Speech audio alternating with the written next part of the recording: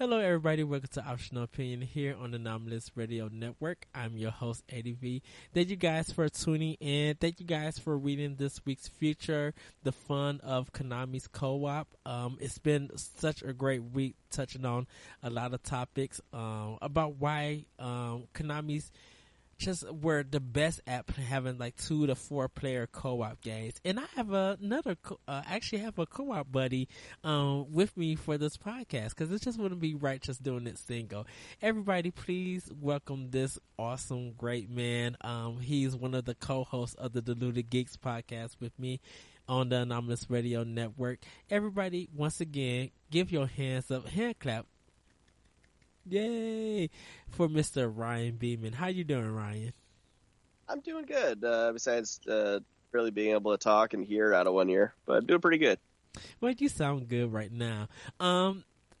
This week, for Optional Opinion, if you have not been able to read the blogs, just go to IGN.com, type in anime, ENIME, or even Optional Opinion, and you will see these week's blogs come in where I talk about different things that Konami was so good at with their just co-op in their game.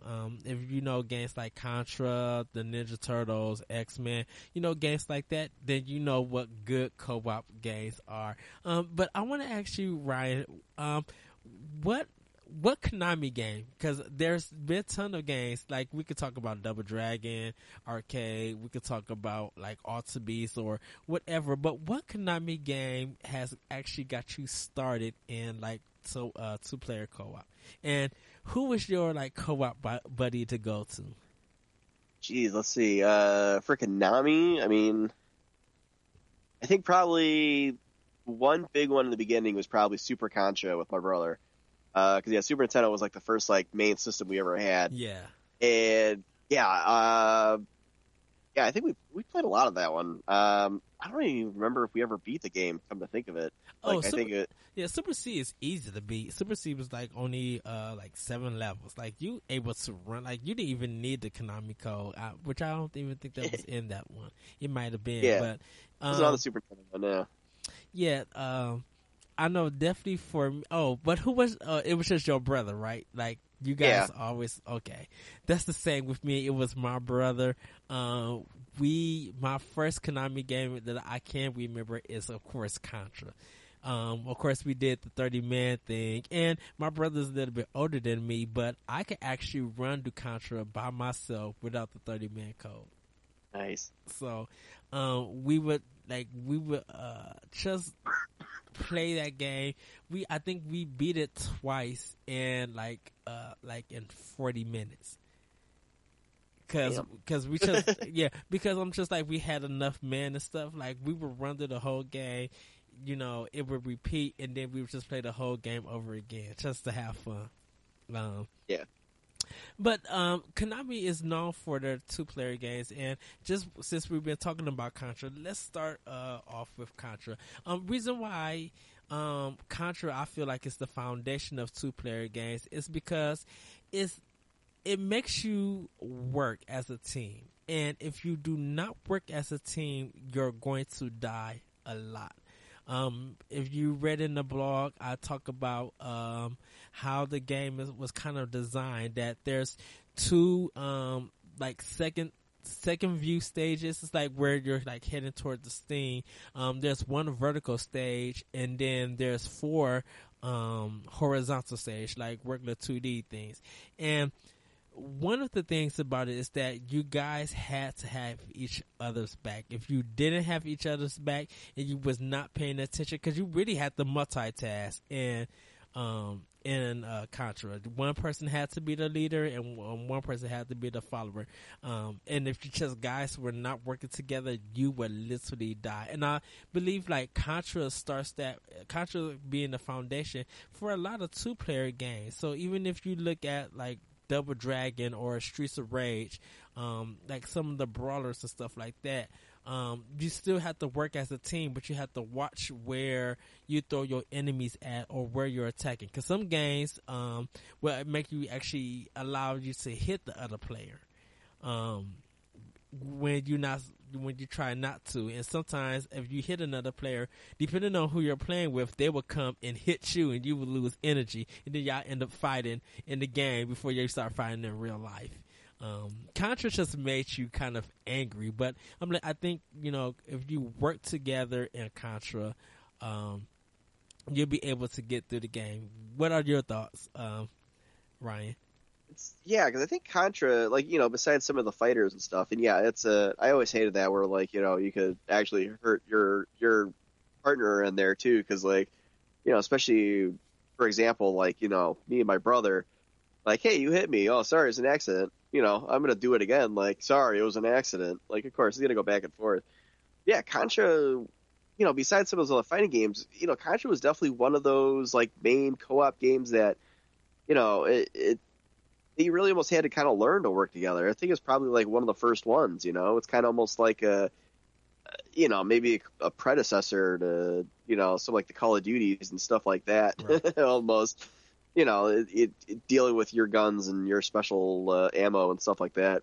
Trying to it's supplement for your partner almost too.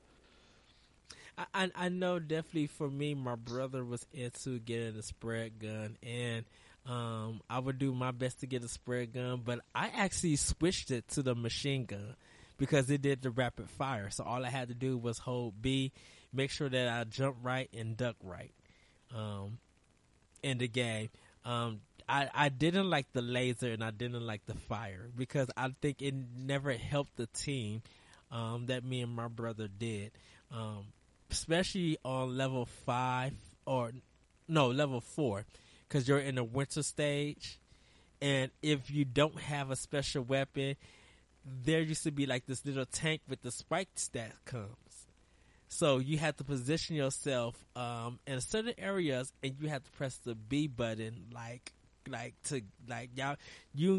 me and my brother, we would have to press the B button so much because we would end up losing our weapons.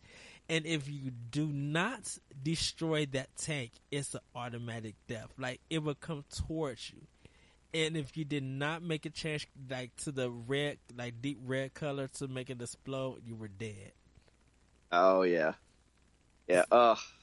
Because it always seemed like the laser and the flamethrower were better if you were playing one player, but if you're playing two players, you gotta watch each other's back. Homing was my always big one. It sounds cheap, but that homing was solid. A lot of it just kind of seeks into wherever, but it was so rapid enough that it was almost same fire rate as a machine gun, but it actually seeked out the the bad guys, which was nice. Right. Definitely when you're trying to jump and cross the bridge on the first level, if you guys both are not running at the same time, you will make that first play, whoever's on the bridge, because it used to blow up after you get done, jumping it. If you both are not moving at the same time, working together, you will fall right into the river. Now, you will not die, but you would think that to yourself, okay, because if you have the training of the Mario Brothers, that everything on the ground that doesn't seem right is a pit. So if you fall into the water, you would think that you would die, but in actuality, you didn't die. Oh yeah, I forgot about that. and the thing with Contra, with the third level, which is a waterfall level, you had to time your jumps and you had to work together to go up the level. Because if you miss some of the platforms that move left and right, you were dead. If another player is going up and you did not catch him, if you're still at the bottom and he goes up, you're automatic dead.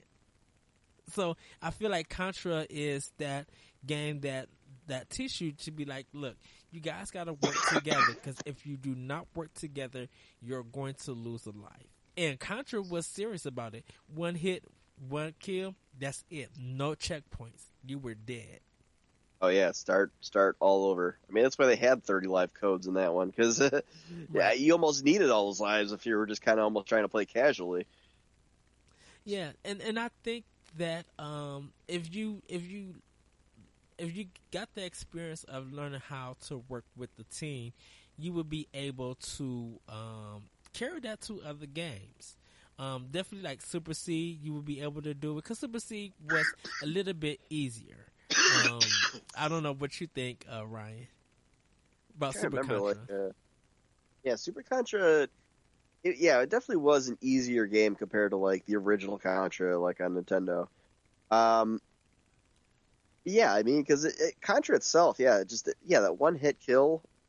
I mean, all of it was just really just difficult to the max. I mean, you really had to like know what you were doing. Like even to this day, I probably played that game a million times and I still don't have like the patterns down because it always does kind of change slightly. That if your Uh-huh. timing is just like a little bit off, like the bullets are still on their way. Chances are, I mean, if you're not doing it right, like you're gonna jump right into them. Even like it's even and it's always had that like level of difficulty to it.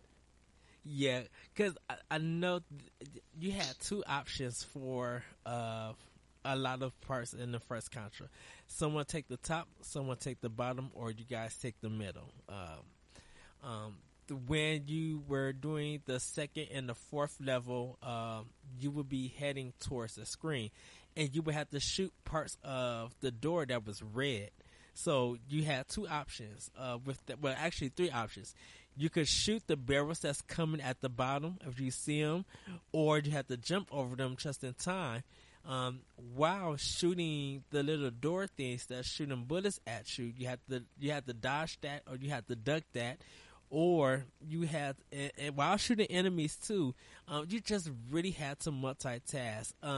One of the biggest ones though was when you had to hit the blocks that was covering the red buttons that you need to hit while the barrels are coming, and sometimes the barrels would like release one after each other, so you have to run and jump, and if you do not have the mind frame to not press up, you would get shocked by the electrical field that was right there, so that would jack you up also and kill you. Like it would freeze you, but it wouldn't like actually kill you, and you would hear it like you was actually getting shot. Yeah, and it just about every like Contra game, like even the bosses are brutal. Like it almost kind of makes you really pissed that there isn't like a way to fire like diagonally, like Yes. downward at least. Like a turtle boss, first boss in Super Contra. Like he shoots giant lasers from his mouth. He shoots a small bullet that homes in on you, like from the point where you're trying to shoot. And then there's a head that you can shoot, kind of like pulls back a little bit. Right. But he had something else too, like something come out of his back or something like that. Like so much to keep track of for just trying to shoot at like one point. It seemed like it was almost kind of the cool thing about Contra, but also probably the most frustrating is that like you said, like the multitasking, like you got to keep an eye on like 20 things, like just not to get shot, like let alone Right. trying to fight the guys, like And, and, oh and you gotta realize that the bullets were white dots. yeah, So, like, if you're on the level stage, because the mountain where the rocks are at, was white, if you did not see where the enemies were shooting at, you would die. just like blends in the background. Yeah. Now, I can say this. Contra 3 Contra 3 is way harder than Contra and Super C. Like Super C is kind of easy. Contra 3, if you get to where you're on a motorcycle and you get to like the end boss, not only do you have to jump missiles to missiles while trying to hit the spaceship or the enemy. Once the shield is broken, you have to continue to hop on different rockets that's coming Right. on, and while they're shooting rockets at you, and if you miss a jump, you're automatically dead, and you only had about 5 or 7 lives. Like there was no Konami code in it. God, I forgot about that. Oh man, that was having like flashbacks. Oh god, that missile level jumping Yes, everywhere, like even just to get to that point, like there's like a little mini boss, like a ninja guy who kept like jumping around, using that grappling hook, grabbing on the yeah, helicopter before it fires off. Like yes, that, I mean, there goes like 4 lives right there in that whole like segment. Yeah, Like, it's and then to make it even worse, you had to get the true ending in Contra 3. You had to put it on hard, and you had yeah. to not only fight the boss in his regular form, you also had to get on a helicopter and shoot the boss, that's the alien boss that's coming to get you. Right. And you just had to defeat him and try to still, like, Ninja Gaiden is hard. You know, Ninja Gaiden for the NES 1 and 2 is completely hard, but Ninja Gaiden doesn't offer a co-op mode. Ninja Gaiden is just like, do not go back, go forward. Because if you go back, I'm sending this ego again, and it's going to kill you. And I will make sure that it will kill you. Because it had the Konami, it had the Castlevania / Mega Man hit back on it. So if you got hit, you will fall back. But Contra 3 is just like, it's brutal. Hard version is brutal. God, just easy mode was brutal. Like, I played hard mode a couple times just, just for the fun of it. And God, like it almost made me regret doing it. like if this is, if I'm in charge of like saving the world, like these guys are, like, we're screwed because this is so overly difficult. Like, it was ridiculously hard, but I guess it's part of what made it fun too. Was like that challenge. It's it came from an era where 90% of the games was basically like Dark Souls. Yeah, but I think it was always fun having another player with you, because you not only creating memories, you guys are creating strategies and just know how to flow and work well together. Like, if you like, playing in an arcade is different than playing at home, because in the arcade you're playing with different skill levels. Well, at home you can still play with different skill levels, but if you've been playing with one particular person who's good at video games, not only are you guys going to switch tips and tricks and stuff, you both are going to train together to make sure that when you really want to play this game and get some good enjoyment, you guys are on the same level. And I think Konami is really good at doing that. Cannot compare it to games online, of this modern age. Because really, with a lot of modern games today, you kind of gotta not only buy the map, to play with them, you also gotta worry about the online section even working. Like, trying to sign in Borderlands 2 with someone who has a different internet thing sometimes doesn't even work. Like, you can't even get like 2 to 3 players, and you just want to do the single player campaign. Yeah, exactly. Like that monstrosity. And it's a kind of like a lesser extent. Like, I think we almost kind of got out of that because there was a time where, like, I was always big on like Unreal Tournament, playing on there, and some of those servers, they're run by people that are actually playing the game. So it's, if you get people who's just causing trouble, like, nowadays, I know it runs rampant, and just, all the crap talking from like 12-year-olds, like, that just runs rampant because, like, the people that are in charge of running the games are playing the games. Like, correct. Yeah. So it's always hard to like kind of like build that same kind of teamwork if you're, basically just playing with some guy that you just met and they probably don't have the same intentions of playing the game as you do. Yeah.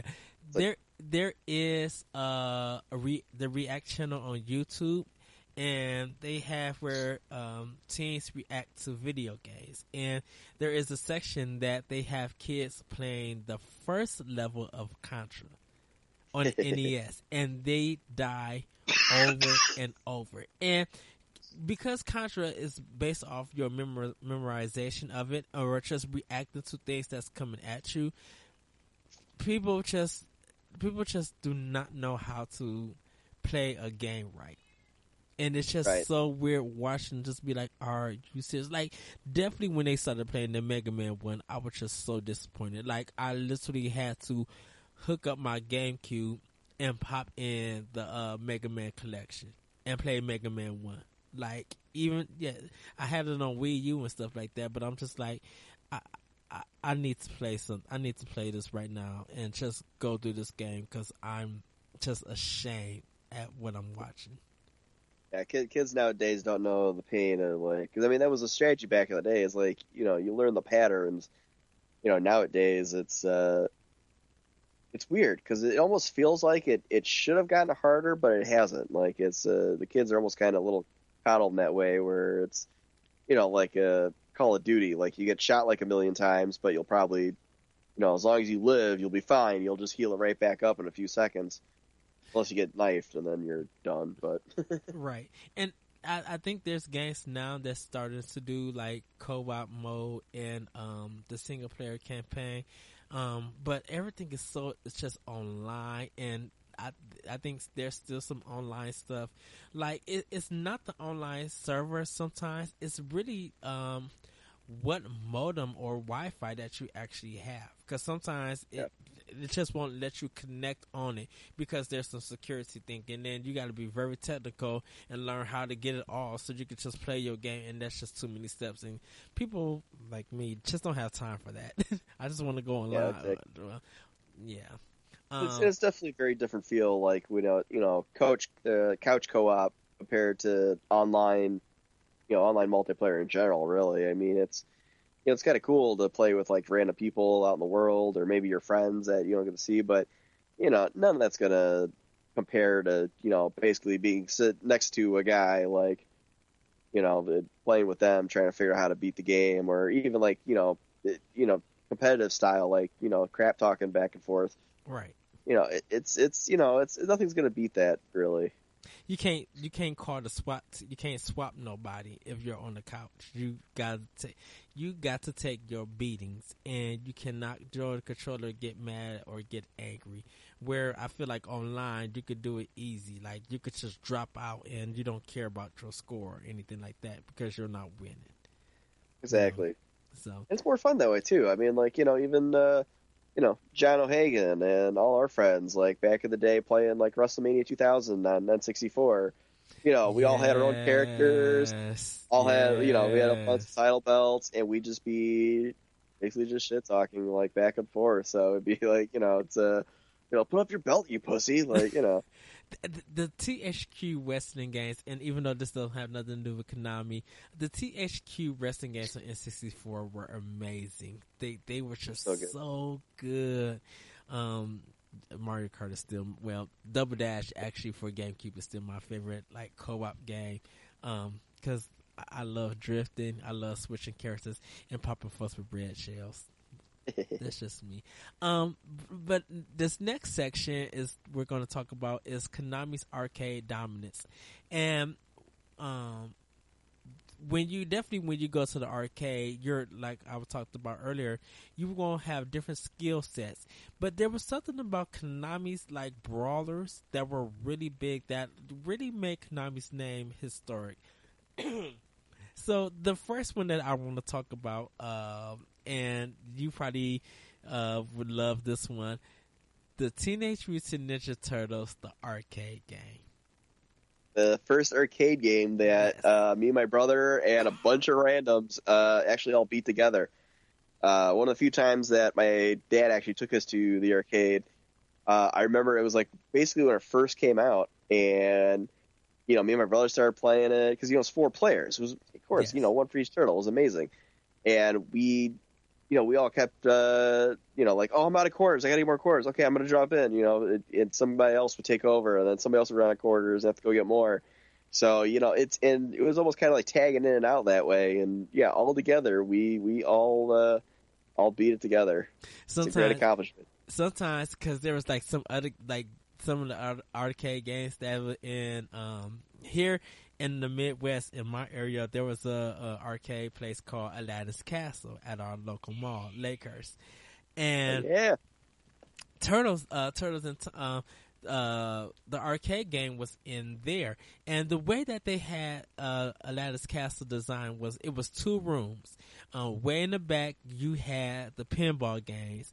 Up front you had the hot arcade games. It's something like the big like Outrun, like you could get into the booth and kind of ride it. But in the room on next to it you had all the weird Japanese games.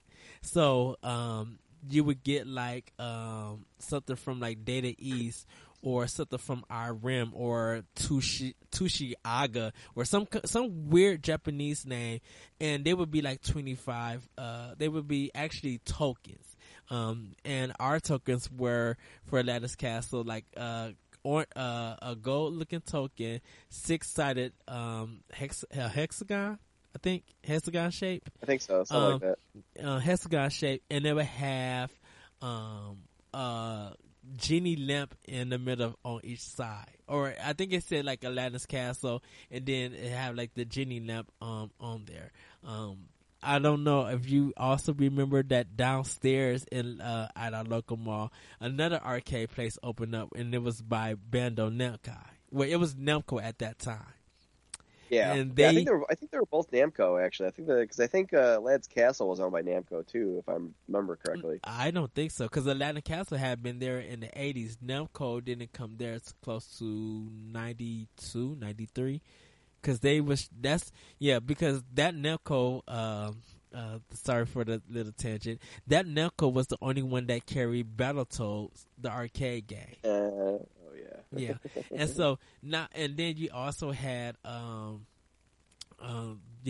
Kombat 1 versus Super Street Fighter 2 versus King of Fighters. What? Yeah. I don't remember seeing that one. Because Super Street Fighter was in front of when you went in. And it would be on the big screen, but Mortal Kombat would be on this regular cabinet, and way kind of like on the left side of Namco used to be the SNK games, because their Namco, the Namco arcade place was bigger than Aladdin's Castle. Yeah, because I think they got a bigger. Oh, okay. Here, I just Wikipedia'd it here. Namco. Yeah, so Namco bought Aladdin's Castle. Oh, wait. Oh, yeah, because they were Bandai Namco at the time, too. What was that place called? Cyberstation? I don't know. It just had Namco on it. Yeah. Yeah, because remember they had Namco everywhere on that one. Yeah, because it looks like Namco bought the Atari games, renamed it Namco, blah, blah, blah, blah, blah. Oh, okay. So Aladdin's Castle was originally Bailey, but then Namco bought it. Okay, then Namco bought it. Okay. But getting back to the and Cyberstation. Oh, mentioned right here. Yeah, it is Cyberstation. So Cyberstation. Okay. Yeah, so they had both. So. Oh, cool. Because I know because I think they ended up Aladdin's Castle stayed open for a while. I think until the mall ended up closing. I think so too. To my knowledge, I think both did, but I could be wrong because after it kind of started dying out a little bit, like I didn't make a lot of trips out there. But I love Lakehurst Mall. Lakehurst Mall was amazing. Yeah, like I'm sad it's gone now, but that was such a great mall. And I love the fact that after right next to me and my sister was talking about this, I was just like the Gyro place right next to Aladdin's Castle. It used to be the big restaurant, and it looked at brown, and they had the gyro meat rotated, and you would just see them sliding it off. That's right. Yeah, I forgot that. Yeah, it was right there. Because I remember my dad used to eat there all the time. So like he'd be like, "All right, I'm gonna go get food real quick. You guys play." Best gyros and cheeseburgers in the world. Like just seeing it, like cooking, and them just cutting the meat off, and they used to give you those little red baskets, and you got like fries, and the cups used to be red, and it was weird because it looked small for the little kitchen, but the restaurant was like super big. Yeah, and I vaguely remember that. Like, yeah. Oh, but back to the Ninja Turtles. it was a 4-player arcade game, and when the game came out, 1989, I believe. Turtles was big. Just the cartoon exploded. So the cartoon, of course, left the merchandises. And I personally didn't know that it was a comic. Oh yeah, I've seen some of the comics, and it's a little. Some of it's actually a little gritty too. Actually, yeah. Well, it was weird because I don't know where you were able to buy it, because when it comes to comics or anything during that time, during the 89, I was into buying like Electronic Gaming Monthly and GamePro. Like my thing was video game magazines, and they didn't sell it at Walgreens. I never knew where a comic shop was at in my area. Like I think the first comic shop that I went to was in Vernon Hills. There's another city close to me, like 30 minutes. And I didn't start going to that one probably until 2006. Talking about Dreamland? Yes. Comics? Yeah, and yeah, Dreamland's been there, like forever. And it's funny too, because like even back in the day, like I was kind of the same issue as, the comic books I usually got were the ones they sold at like Walgreens or Kmart or wherever it was around. Like, it didn't even occur to me at that age that I should just go to a comic store and actually look at like a selection. Because if I did, I would probably buy up every Ninja Turtles comic there was. Because I finally got my brother and I got like a trade from somewhere where it was like a bunch of them, and it was pretty interesting. Like like Krang from the cartoon series, like he's actually like part of a species. Like there's more that are just like brain people, like that particular, and they're called the Krang, and like Krang himself, like in the cartoon series, he was just like one bad guy, like right Krang. Yeah, but there's like a whole like species of them that the Ninja Turtles actually like helped at one point, and there's a part where like every all the Ninja Turtles were like actually after each other for some reason. It's been years since I read it, but yeah, it's pretty weird. And I know the arcade game, Teenage Mutant Ninja Turtles, the arcade game. It was the first one that I could remember that did like 4-player like beat 'em up. It used, and each turtle that you had, their weapon dictated their strength and their power. Most of them had like, I think you got like 10 energy bars, and it would go like from like purple to like white, and every time you got a hit or you took so many hits, it would go down. It did a lot of cool things, and I know a lot of people who played the game wanted to play Leonardo because he was the leader. Donatello was okay, and Michelangelo was okay. A lot of people just didn't like Raphael, so a lot of people got who was stuck with Raphael kind of didn't like it. And we're gonna get into the sequel, so don't worry. Turtles in Time. Yeah, but I think in the original one, they were all they all worked at the same speed, and everything like that. All attacks having the same speed, all the same strength. But yeah, I think Turtles in Time, they actually kind of separated. So I think Raph was quicker on his attack because he had smaller weapons. Donatello, I think, was a little more stronger, but he was slower. He had better range and stuff too. Yeah, he was slower. And like the way it should have been. Leonardo was like basic, and Michelangelo, he was powerful, but his attacks were kind of weird and stuff like that. Oh, we'll get into Turtles in Time. Going back to the arcade game though, I believe it had like 7 levels. So you would start off trying to rescue April O'Neil, and then you would go into the streets. You would fight Rocksteady first, and then you would fight Bebop in the second level while you was on the street. And then it just goes through like different characters from the TV series, and the look of the Turtles had like the animation of the cartoon. They looked a little bit goofy, a little bit comical. You also would get like Pizza Hut. You would have to dodge. You would have to dodge signs that would fall on you. The Foot Clan came in different colors, not like the cartoon one. I think the cartoon one they only had the purple foot soldiers. And the game they had purple, yellow, white, red, and blue. I think you fought Baxter Stockman in this one too. I believe so. Yeah, I think he was one of the bosses, one of the later bosses. Yeah. And this one at the end, spoiler alert, those who got to Shredder, he was split. So you would kind of try to find out who's the real Shredder, and you would never know. But if you had 4 players, you were able to fight different Shredders, and you will see that every time you defeated one, that real Shredder will multiply it again. His helmet would come off, and once his helmet came off, then you was close to beating him. I know Crane was kind of one of the hardest ones to beat because his hit detection was actually in the middle of his stomach. It was actually him, the brain. And you couldn't do normal attacks. You really had to jump kick. And because the plane was 3D, but you was still on your view was still 2D, like a regular beat 'em up brawler. But you would have to kind of match your shadow with Crane's and make sure that you time your jump because he could actually knock you out the air while you coming and do your drop kick.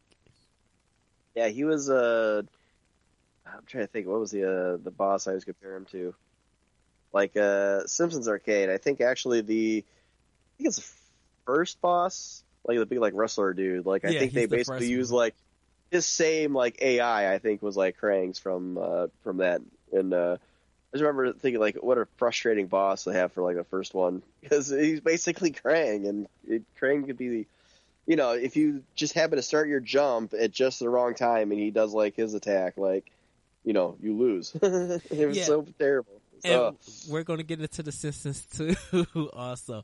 Who was your favorite turtle in the arcade game? Or give us some background or some history about you with the turtles in the game. I know you mentioned your brother, but just dive in. I think both my brother and I we were always big on Ninja Turtles. My mom actually made us Ninja Turtle costumes for Halloween one year. It was pretty badass. Donatello was always my favorite. So of course I'd always be him. The original Nintendo game. That extra, the extra range on that. I think I was just always Donatello in all those games. I don't really think it even mattered to me that it really made no difference who you played as, especially the original arcade game. But Donatello was awesome. I was just kind of the nerd, and he was kind of the nerd of the Ninja Turtles, so it's connected in that way. It was weird because since Nintendo had kind of 5 game per company, that kind of thing, so it wouldn't too many games would have come out. They Konami actually made a side company called Ultra Games. So in the arcade, Teenage Mutant Ninja Turtles came out by Konami, but Ultra Games produced the NES version and added 2 levels. When they had the white dog, and so the Frost level, that wasn't in the arcade game. That one was for the NES. And after you beat the robot, because in the arcade you still had to beat the robots. No, not the robots. You had to beat the rock soldiers. You had to beat them. Once you beat them, in the arcade game, you went to the Technodrome, but in the NES version, you went to some dojo and had to fight this Kabuki master because Bamboo was coming through the ground. And then after you beat him, you went to the Technodrome. Okay, I remember that now. Yeah. Yeah, I did. Because I remember playing both versions, and I did forget about that some of those levels weren't in there. I guess it was always kind of one of the things that Konami was good for too. Is they had their arcade editions, but they almost really wanted you to play the console versions at that Yes. time because it's, it always kind of threw in like little bonuses like that. Do you remember the level that you're on the skateboard and you're beating like the helicopters and watching out for everything? That was kind of like almost a bonus, but you would get to one part where you're just on the fighting on the street, and whatever boss that you defeated, whatever turtle got the last hit off of that boss, April O'Neil would come up and kiss them, and it would be like a little cutscene. Oh yeah. Did you ever get it? Oh man, I don't remember. Probably. So, I didn't beat Turtles in the arcade, so actually it came to Chuck E. Cheese. Ah. Yeah. I love Chuck E. Cheese So, to this day. I actually beat it because I had a lot of tokens and stuff, and Chuck E. Cheese also, like with your report card, depending on how many A's you got like extra tokens. So I would get like extra tokens for every A, and I was the kind of person that's like very generous, that if you ran out of tokens but we needed your help, I would just use my like report card tokens to be like, get back in the game, we need you. And I would do my best, and when I got to the point that I was able just to continue putting the tokens in and beating the game and stuff, and I was really happy for that.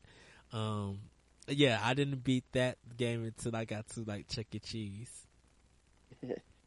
I wish Chuck E. Cheese was still like that because, they don't have the same arcade games anymore than Chuck E. Cheese. But I remember that. Yeah. So, Turtles, the sequel, Teenage Mutant Ninja Turtles: Turtles in Time, was coming out by the time the third movie was coming out, because they didn't bring another game out. It was the arcade game before the first movie. And then the second movie came out, and then when Turtles in Time, the arcade game, Turtles in Time, when that arcade game came out, I think the movie had just came out, because this had the Turtles going to different time periods. And this one was a little bit more technical. It was a little bit more advanced. So, of course, it's you and the Turtles again trying to stop Shredder. But this time, you were able to not only run into the foot soldiers, you were able to throw them out the screen, which was really cool. Like, you would grab them and swing them around. You will be able to kind of throw them with your foot, like fall on your back and throw them with the foot. You were able to run, do like a flip and slide to hit them. You were able to grab the foot soldiers by the hand and switch them back and forth, and you would see the ground like shake and stuff. This one, since you were going to different time periods, they had one level that you were in the future. You had to fight Krang, so you was on these hovercrafts.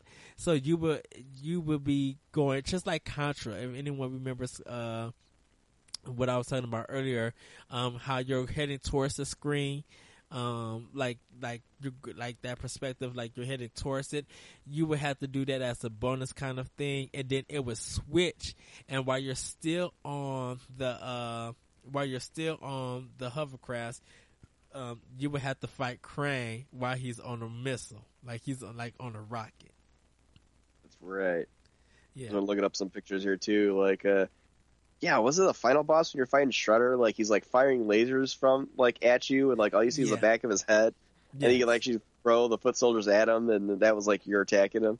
Which was weird because at the end you fight Shredder. You'll be back in New York and you're fighting by. There's no last level. It's just like the final level is fighting Shredder on right by the Statue of Liberty.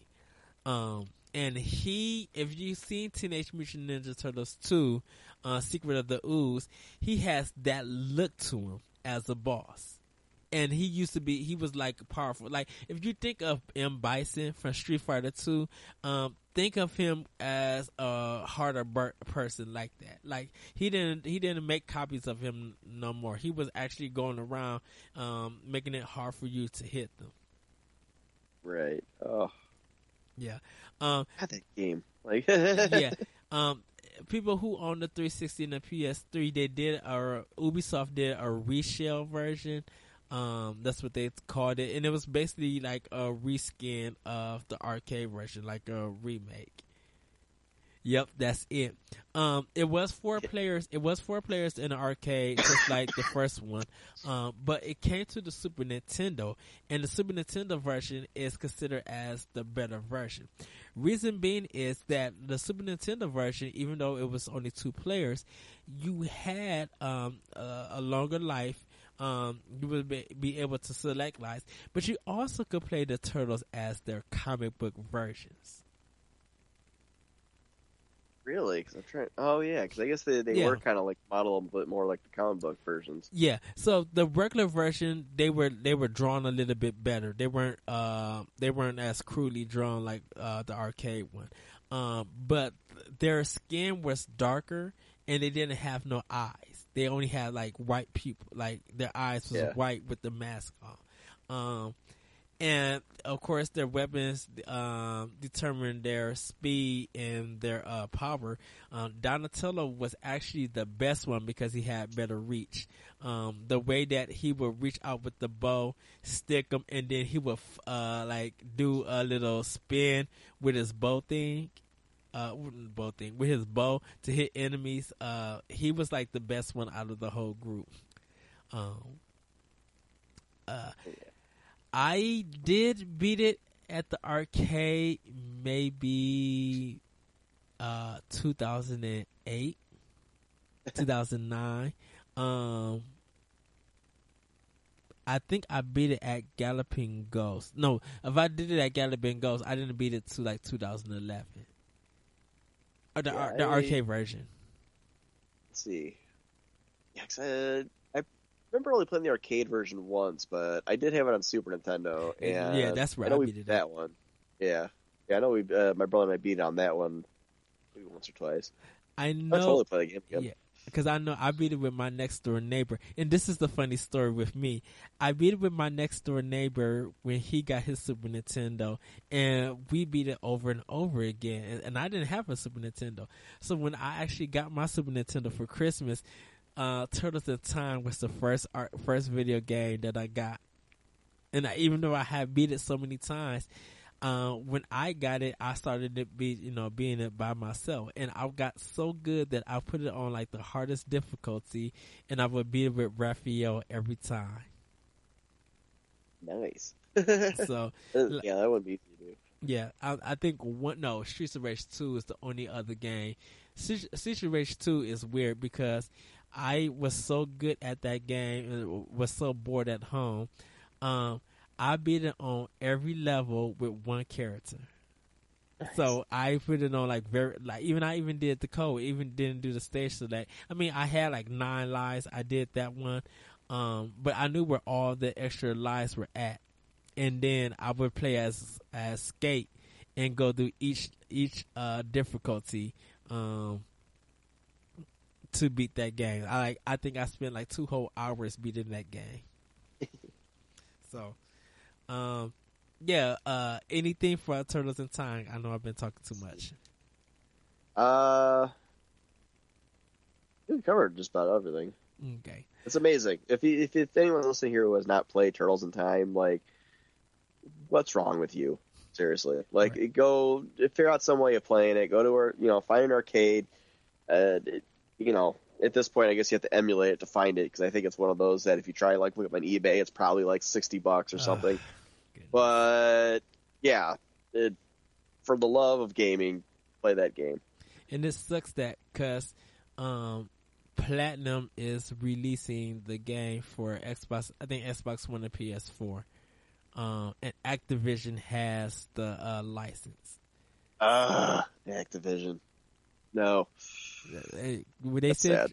Well, that's another story because because Konami used to own a lot of the well-known TV and movie and like a lot of the properties, X-Men, Simpsons, the Ninja Turtles, like they had that on lock. Of course, Capcom, they had some license too, like Alien versus Predator, Cadillac and Dinosaurs, Dungeons and Dragons. Like they had their own kind of beat 'em ups also. But you could always tell the different styles with Capcom games and with Konami game brawlers. Because Capcom, you see they have a specific art style for each of them, and they always had that yellow bar for their energy.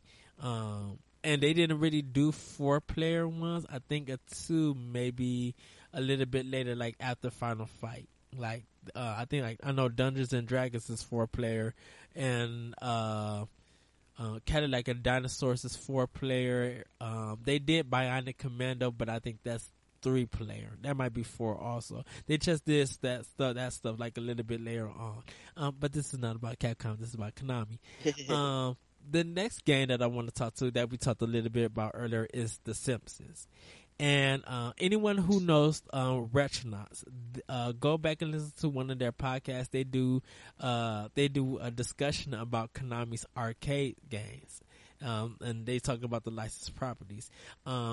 The thing with Konami is every time they brought out their game, they would do the art style that game or that TV show came from or comic book came from. So if you look at The Simpsons, it looks like the cartoon show. Oh yeah. And with The Simpsons, you were able to not only play as Marge, Lisa, Bart, and Homer, you were able to tag up with your character and be able to do attacks to run around. So if you're Bart and Lisa, you guys could grab hands and run around and hit enemies. If you were Homer and Bart, or Homer and Lisa, I think you would pick up Lisa and put them on the head, and she would hit do attack with her jump rope, which was weird because Homer used his fist and it was able to jump in the air and drop kick people, like do a downward drop kick, and even though he's fat and can't get up. No disrespect to anybody big. As I look at my special guest. Bart was on a skateboard. Marge had a vacuum cleaner. I don't know why. And Lisa was attacking with a jump rope. I wanted her to attack with her trumpet. Not trumpet, saxophone. Yeah. That was her thing, but she used to hit people with her jump rope. And they had to save Maggie, who had a diamond and sucking on a diamond like it was a pacifier from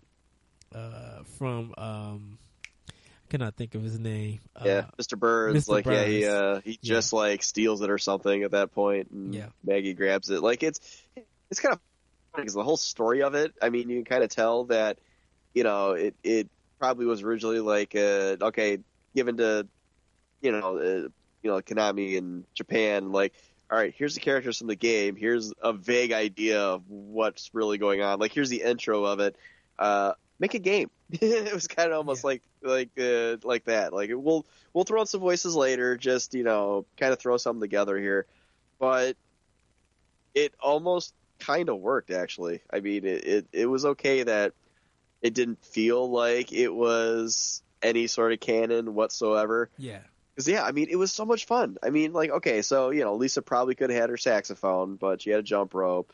I mean, why would Marge fight with a vacuum cleaner? But she did. And, it didn't keep me from enjoying it any less. No. Like nowadays I think about it, it's really weird. But back, even nowadays, my wife and I played it before we got married, 7 years ago. And we beat the whole game, at Nickel City. Yes, I did too. I did that. And the thing with it was that The Simpsons has a weird level design.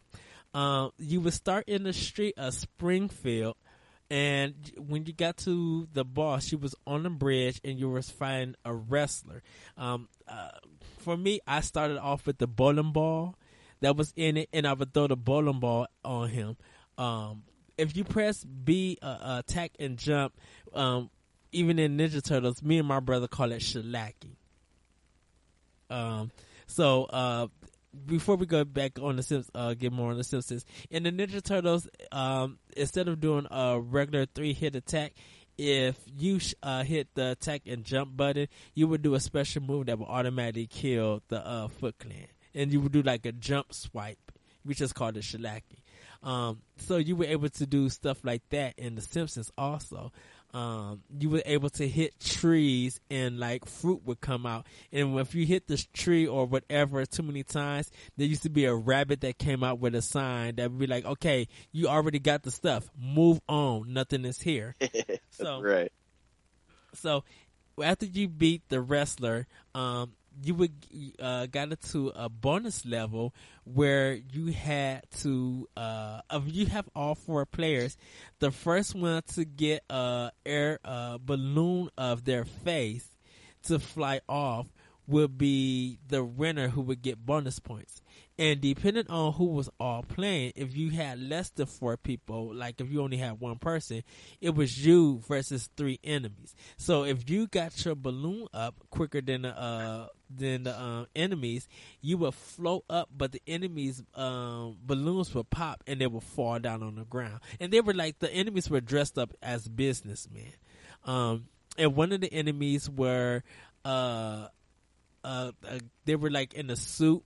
It used to be like a tall man, and then there was like a baby looking with this big suit thing. I think they were one of the bosses. You would land into an amusement park and go through that area. When you would also fight bunnies and the bunnies in there, but when you got to the end of it, you was on like a pier at an amusement park for some unknown reason, and you would fight Krusty the Clown, but he was a big balloon that had hands that would smack you and hit you. So you would have to hit the Krusty the Clown so many times that, you know, it would poof off and everything. And when you actually defeat him, you know, you would jump up as a family, but the balloon would destroy the pillar and you will fall down into the woods. So when you're into the woods, you had to fight like ghosts and zombies and stuff like that. And then when you got to the end of it, I think you had to fight another ghost. But you know, there were zombies that were still coming to, you know, get you and stuff. So you would go underneath this grave, kind of find out that the grave led you into Moe's bar, I believe. So you would fight a boss in the bar. You would go through that kind of level, but somehow you ended up going up into a mountain. Fighting through the mountain, you will fight a bear at the end. When you beat the bear, you see Maggie on some kind of log still sucking. So you would jump in the water and fall through the waterfall. And when you land, depending on who all was playing, if you got 4 players, all 4 of you guys will be laying on the ground and you enter a dream sequence. So what was cool about it is that you were the only color in the whole game, and everything else was monochrome as black, white, and gray. And you fought a bowling ball at the end of that level. When you defeated that, you would actually be to the plant where Mr. Burns is at, and then you would, then you know you fight that. So that was the. I'm sorry, everybody, if I ruined you, but that was the sequence of The Simpsons. I have to ask you once again, who was your character in that game? Oh man, I think that one I played just about as everybody. I mean, I think it was also another one of those too, where I think they kind of dabbled in the whole, like, you know, characters have different range and stuff like that. Yes. I think, because Bart, I think, was always the fastest, and I think I kind of played with him mostly. But, I mean, even Marge was good because Marge had the range, right? And Lisa was kind of like a good balance, and yeah, Homer was good, but he was so limited on his range compared to Right. everybody else. But yeah, I mean, I think I played as just about everybody multiple times on that one. Yeah, I know Lisa was my favorite. I used to play as Bart, but then I switched to Lisa. I just couldn't take Marge with the vacuum cleaner. I don't know. That was just so weird. But yeah, Lisa was my character. Anything else about The Simpsons? Did I say too much? Yeah, I think you covered just about everything on that one. Like, I actually had to go look up some pictures just to try to remind myself of some of those levels too. And oh yeah, let's talk about Mr. Burns in the robot suit. I mean, Yeah. Yeah, he was like the last one. It was weird that The Simpsons never came to consoles almost until the PS3 360. Like, I think 2010, 2011, they released a game for the PSN, but it's not on there. I don't think it's on there anymore. Yeah, that game never came, which was weird. So Konami was able to make the arcade game, but when it came to consoles, The Simpsons belonged to Acclaim. yes, and I think also at the time too, because that was also a period where, like nowadays, like we got Xbox and PlayStation, all those, and those play games that like you back in the day, you had to go to arcades to get like Right. that quality of game. Like it's just the requirements to run a game like that. It would run on a Super Nintendo. It would run on a Sega Genesis. Like you needed at least like PS3 worth of power to be able to run that efficiently. Right. Because And they it's had a still work. different, yeah, they had a different, they had a chipboard before, and the way that those boards were like arcade games were designed, you can never put those in like on a console. Like the chips and stuff just wouldn't fit. Right. So yeah, I mean I guess a lot of the death of the arcade. Not I would say the death of arcades because they're not dead, but it's definitely not the same anymore. A lot of that came when it's like, maybe like PS2 and Xbox, like to Yeah. a certain extent. But I think as soon as like we hit like PS3 and 360 era, it was kind of one of the final nails. I think most places now they try to resurrect the feeling, but there's not going to be anything new really arcade wise that that you're going to play that you can't play on a console now. Right. Well, they have made Street Fighter 4 into an arcade game. Someone took a PS3 version and built the arcade cabinet and actually did artwork for it, and had the sticks and stuff. They did a really good job though. Yeah, it's That and Mortal Kombat 9 they did. that's right. Yeah, I think in Japan, I mean, arcades are so much bigger in Japan too. Yes. I mean, I was just reading that they're doing like a whole like was it Dissidia fighting game in Japan. Final Fantasy, yeah. Yeah, so they're getting ready to do that. I think if you really want to go get a good idea of like what arcades used to be like, you almost have to go to Japan. I mean, nowadays you can kind of find some like retro bars and stuff like that, but Right. yeah. Yeah. Moving on to one of the most well-known, recognizable games, and this was a new one for me, X-Men. So they, the cartoon, of course, in the comic was big, but because of the cartoon being on Fox and everybody knowing the theme song, Just randomly I have that song playing in my head, like randomly throughout my entire life. Yeah. Of course, everybody wanted to play Wolverine. This was the first 2-screen, 6-player arcade cabinet. Now, they did do a 2-player and they did do a 4-player, but I always seen like the 6-player cabinet for it. And they would just have 2 screens covering both the whole section. And you just play like 6 different X-Men characters. And it was fun. I have no problem with it. I didn't beat it until 2013 at Galloping Ghost.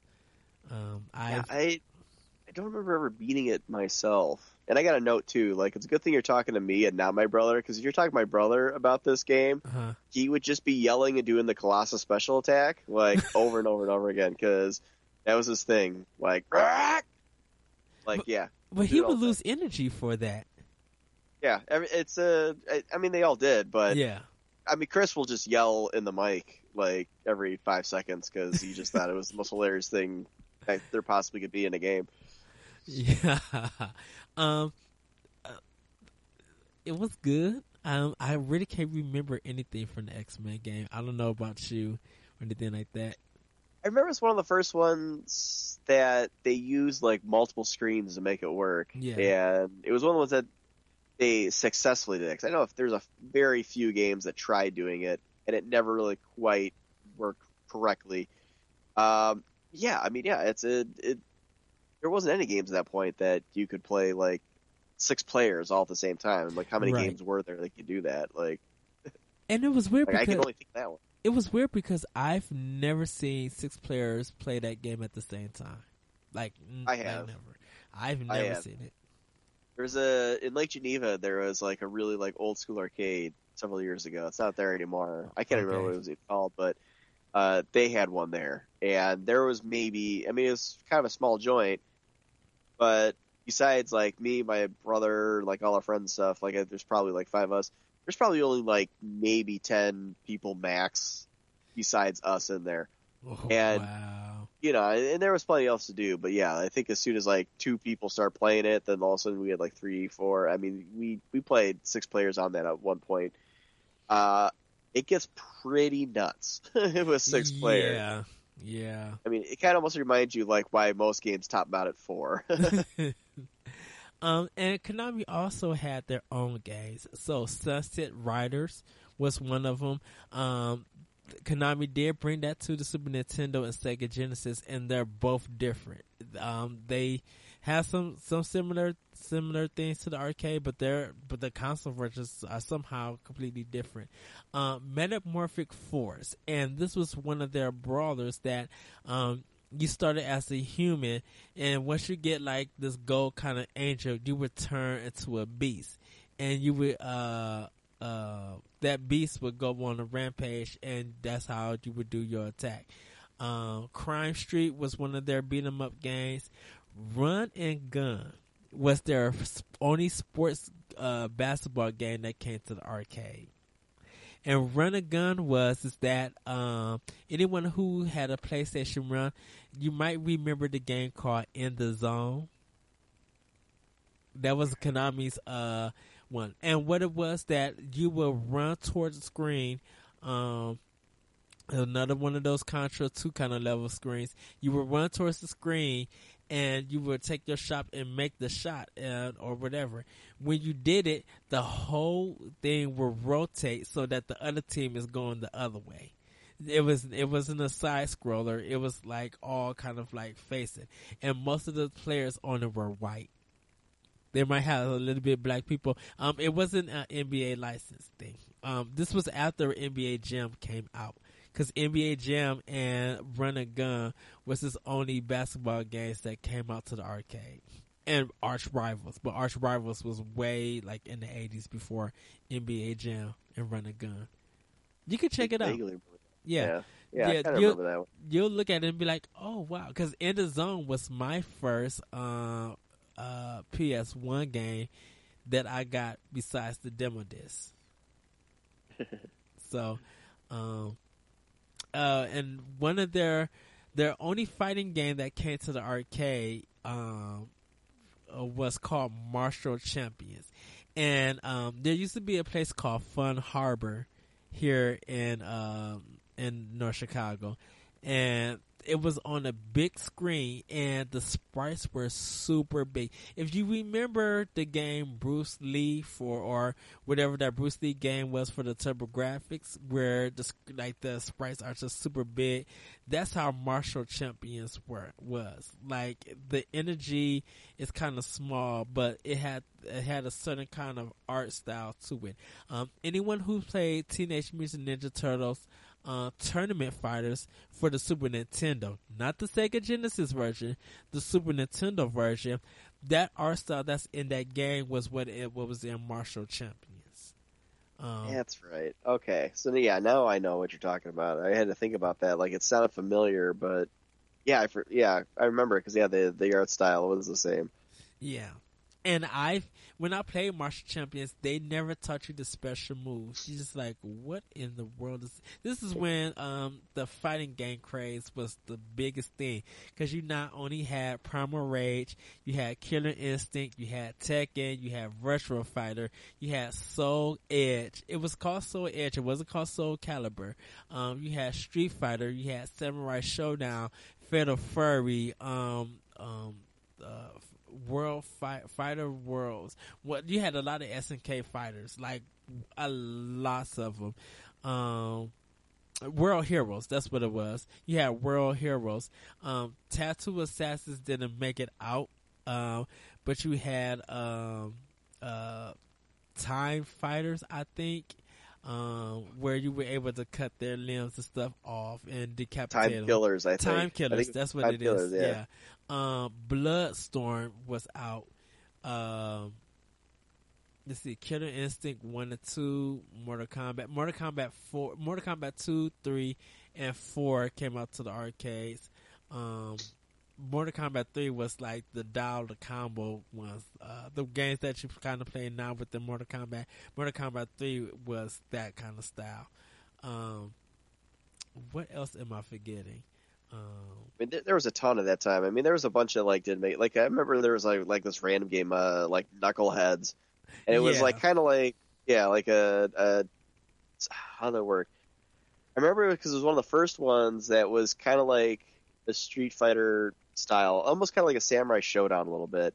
Yeah. But it actually had like a foreground and a background to jump back and forth. Yeah. You could do that with 4 players too, I remember. Oh, it would be really? like 2-on-2 or something like that. I only played it like once, like at some water park in Palatine, I think. I forget where it was. I know Darkstalkers was the big one. Rival Schools. Yeah. Marvel versus the Marvel fighting game they came out with, because you used to be like Wolverine or Spider-Man or and all those characters. It didn't really take. Adam. Yeah, Capcom versus Marvel 2 was a big one. Capcom versus Marvel 3 came to consoles before someone made a like little arcade game. I remember it coming to consoles first before they did like an arcade board. But Capcom versus Marvel 2 was like super big, like super huge. You had Street Fighter Alpha in that series, Street Fighter Third Strike. Oh my goodness, just a lot of like the way that first person shooters were big in art and like in the early 2000s, and it's kind of like died down now. The fighting game craze in the early 90s, like from 95 and up, after Street Fighter 2 and Mortal Kombat success, you got fighting guy Pit Fighter. Oh jeez, that monstrosity. Yes, I had to go there. That game is garbage. Oh, that was like. Oh, yeah, you're right. I mean, there's the less time we could talk about it, the better. It was that bad. Yeah. So Konami kind of had a big dominance in that in the arcade, because definitely their brawlers, their licensed brawlers, were the big thing. Now, the question I want to ask you, Chris, is, do you think that Metal Gear stopped Konami from making co-op games? Like, I think because of the success of Metal Gear Solid on PlayStation 1, and I probably want to say Silent Hill, but mostly Silent Hill 2 would do that. It seems that Konami kind of got away from the arcade business in making co-op games. But do you think that Metal Gear is to blame for that because of its success? I don't want to say Metal Gear, I think, is like bigger in America than I think most of their other games, but I think it's probably right, because I know Konami is still gigantic in Japan. Like, they do everything. They do like casino machines. They do several arcade games. I mean, Konami does a lot of stuff in Japan, but yes. I almost think like they pulled back so much in America that I think all they really had was Metal Gear basically at this point in time. Like, because can't really think of what else they. I mean, they've done some like the Castlevania games, which they kind of switched like 3D, and I don't really think had the same feel as some of the old school Castlevania. They're just more like a Devil May Cry style now, Yeah. which is okay, you know. But it's if you're looking for classic Castlevania, you're not going to find it there. So, you know, maybe. I mean, I think there's probably a lot of truth in that. Where I think Metal Gear came along, it was huge. So Konami America, I think, tried milking it for all it's worth. Right.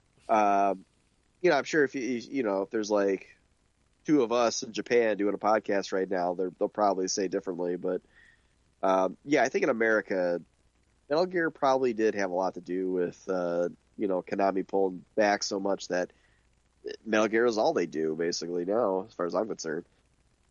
Yeah, pretty much. Because I know they had like, I think Life Force was their shooting them up. Was their NES airplane game. I'm going to say it was. I'm gonna agree with you that I think Metal Gear is to blame. I'm not saying that that Metal Gear is, should be accused of it or is wrong, but I think because they were shocked on how good it sold, and it made Konami how it helped them get into modern gaming. That they didn't even have to make co-op games anymore, especially when they left the arcade space. They weren't making games for Nintendo anymore. They weren't making games for Sega anymore. So they probably felt like, as from a business standpoint, if we could make money off of PlayStation because of the CDs being cheaper to produce, we could put a lot of titles out and, kind of saturate the market with like, even if a whole bunch of our games don't sell good, we can make money off just this one title. Because Konami had like Overkill, which was terrible, which was a third-person shooter kind of thing, which was terrible.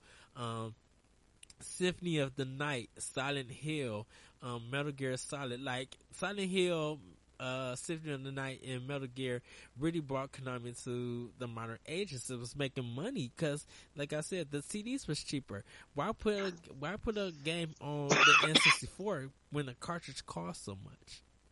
They would have been losing a lot of money.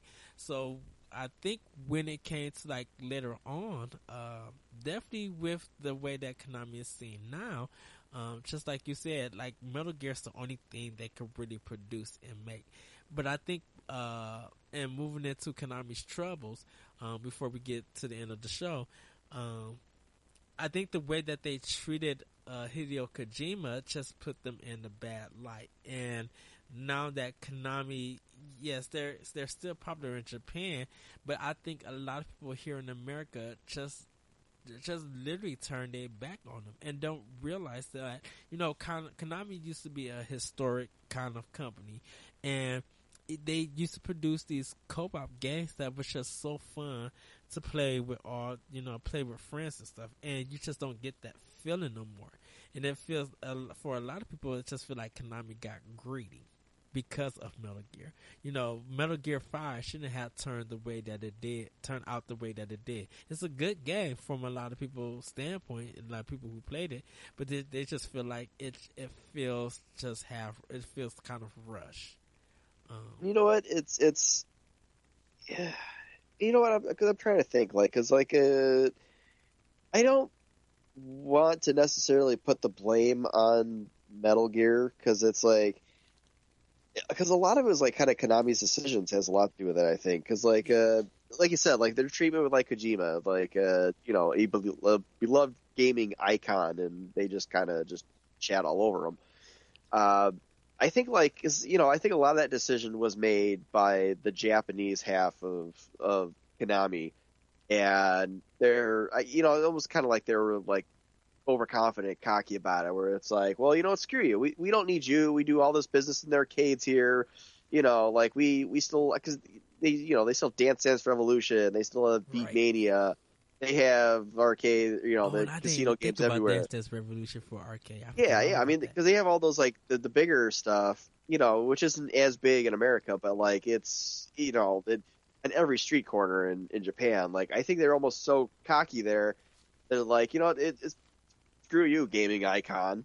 Right. Like, and then like Konami America is like, this is all you have left is Metal Gear, and you just like pulled off the guy who makes it. Like, Right. what do we do now? Like, so yeah, I almost think like Konami in America, I think it was almost just kind of like, now what do we do? Like, our parent company in Japan just kind of screwed us almost. Because the last game that came out from actually Konami here in America is The Adventure of Bayou Billy. That just came out on the Wii U Virtual Console. Oh, jeez. Yeah, and I kind of want, before I make a side note before we sign off. Konami did bring like a Contra to PS3 and the Xbox 360, but they also did Contra Rebirth for Wii U. Not Wii U, for the Wii, and they did a Castlevania game. But Contra Rebirth for Wii is really, really good. 2-player, only 5 levels. Really good game to go through. Ooh, excuse me about that. You can make it really challenging. It's up to you if you feel like it. But the days of Konami, definitely if you look at Castlevania Lords of Shadow 2, that was just like terrible on a whole bunch of fronts. That Castlevania game that came out for Wii, that was a fighting game. Everybody laughed at that because that was terrible. And it's just like, when you only could bank on one series, that's scary. That's very problematic. And I even get on Rockstar about that. Like, I feel like they're known of course they're only known for Grand Theft Auto, and they we're Red Dead Redemption. I'm just like, it's Grand Theft Auto in a Western setting. I mean, they're okay programmers, but I think they still can't design games very well. Yeah, Rockstar is definitely. I see them more as storytellers than game companies almost. I mean, the game part of it is decent, but I think they put more effort into story than anything. And which, if that's your style, that's your style. It's cool. But, it's you got to keep the people engaged. And I Yeah. think some people just kind of choke that down just so they can, get through that story, basically. Right, and I can actually admit the only story that I really respect and love out of Rockstar is Max Payne 3. Like, it's a really good story. Like, it flows very well, and I don't think like Rockstar recognizes that. Even with Konami, like, just the way they treated Metal Gear Solid 5.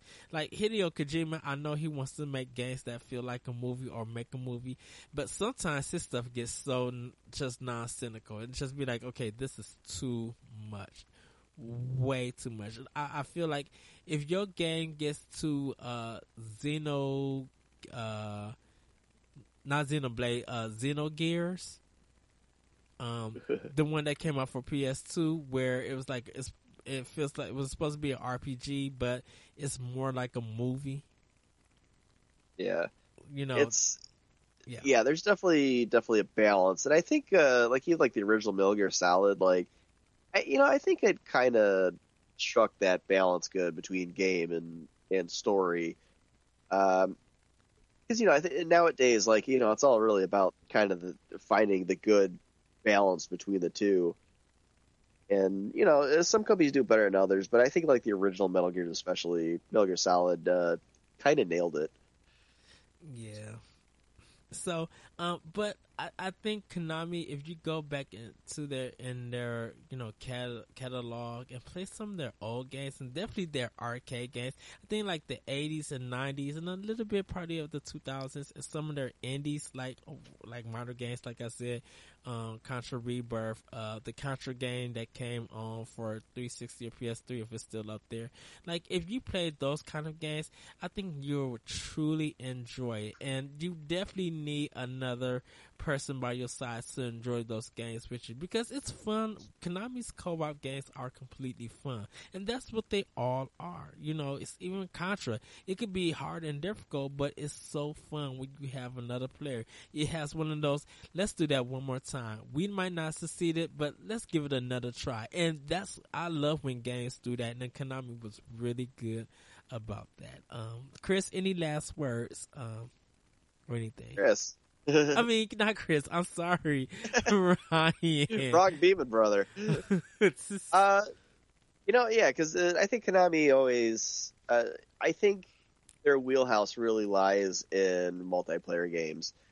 Like a lot of their arcade games, like everything we talked about, like, Ninja Turtles arcade games, Simpsons, Contra. I mean, all those, even like, Dance Dance Revolution, Beat Mania, like all those, Yes. like, it's about the challenge. I mean, even the Dance Dance Revolution, like really, if you get good enough at some of those, you switch back and forth and you do all kinds of crazy moves. You make like a whole big dance routine with your buddy. Like, it's really their wheelhouse lies in playing multiplayer. And, I think we kind of got to an age where people are almost forced into, not doing like the couch co-op and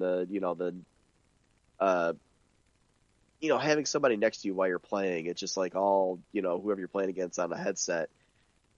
And, it's kind of one of those things where I think like they've lost that vision. Yes. So, hopefully they find it again. Hopefully they can come back to that and, produce some better, co-op stuff. And maybe that's, maybe losing Metal Gear might force them to do something like that. So I guess we just have to stay tuned, really. Yes, we should see what they will do. But yes, I do recommend everybody go check out those old games, or even listen to Retronauts and listen to their talk about Konami's arcade license games. I really do recommend playing Contra for the NES if you got a chance with a friend and learn the foundation. If you think New Super Mario Brothers Wii was frustrating, play Contra. Lose all your lives and have your person take your life, and you die, and you get the game over screen, and that person dies, and you don't have no continues. And you got to redo everything.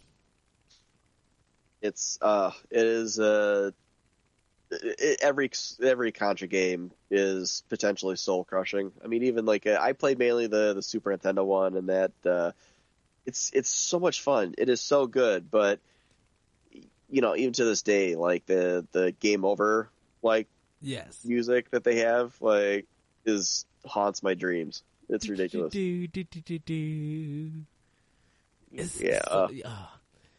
I think I have it on Wii, and I think I should load it up and just play it and just die. Yes. Chris, would you like to plug anything? Not really, actually. We're doing podcast hopefully Sunday for Deluded Geeks, assuming that doesn't fall through again. Yes. It always seems to be like around, but since this is going out real soon, your wife did a video for hosting a party, I think. Yes. Yeah, my wife doing a unique makeup. She is trying to do better now too at putting out some movies, like a couple like tutorials. 'Cause she is a licensed basically makeup artist that she did along with selling her makeup. So be on the lookout for her, Carissa Beeman, on Facebook. She's looking to do a lot more videos. So if you're just looking, ladies, if you're looking for something to make yourself more beautiful, guys, if you want to dress yourself up in makeup, no judgments. She'll show you how to do it.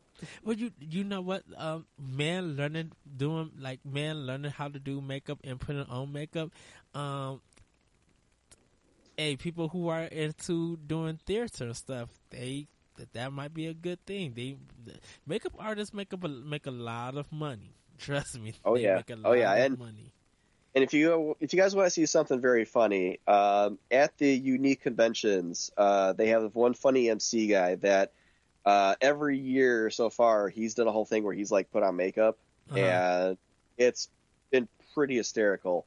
If you want to look it up, you can look up some videos on YouTube. The spelling it's YOUNIQUE. I had to think about how to spell it all of a sudden. So basically unique, but with you as in, hey, you are awesome. Yeah, check it out. Look up some of the convention videos. You'll see him putting on the makeup. You'll see all kinds of stuff on there. And look up my wife, who I don't remember if she got hooked up with YouTube yet for that, but she is on Facebook, Carissa Beeman on Facebook. Yes. Check it out. Yeah, check. She's amazing. I really need to come to one of your guys' events now that the holiday is over. I need to come to one of the events. You guys could check out Optional Opinion on the Anomalous Radio Network.podbean.com. You also could check more episodes out on SoundCloud. Just go to SoundCloud.com. Search for Optional Opinion. You also have other shows that I do recommend you guys check out. Happy Hour with Johnny and Deuce. They are twice a weekly show, Tuesdays and Fridays. Check them out. Simon's Cake podcast at simoncakes.wordpress.net or .com. You can check out their podcast. The Deluded Geeks. Listen to our episode 0, episode 1. Hopefully episode 2 is coming where I was the host. Listen to our discussion about Fallout. That one is still like the standout one. Ryan knows what I'm talking about. Still the funniest one. And I have to talk to you Sunday about it because I know you're getting a little bit tired and you got to work and stuff. Also, there was another podcast, the DNA, Weekly Strike in the DNA, community, the Digital Nerds, let me go and check them out. Sorry. Corey and his team, they got a lot of new shows for that. The Digital Nerds Advocates, I'm sorry about that. You can check them out on Facebook. Join us on the Nintendo Voice Chat video game book club, on Facebook. We're playing Metroid Prime and we had to extend the discussion.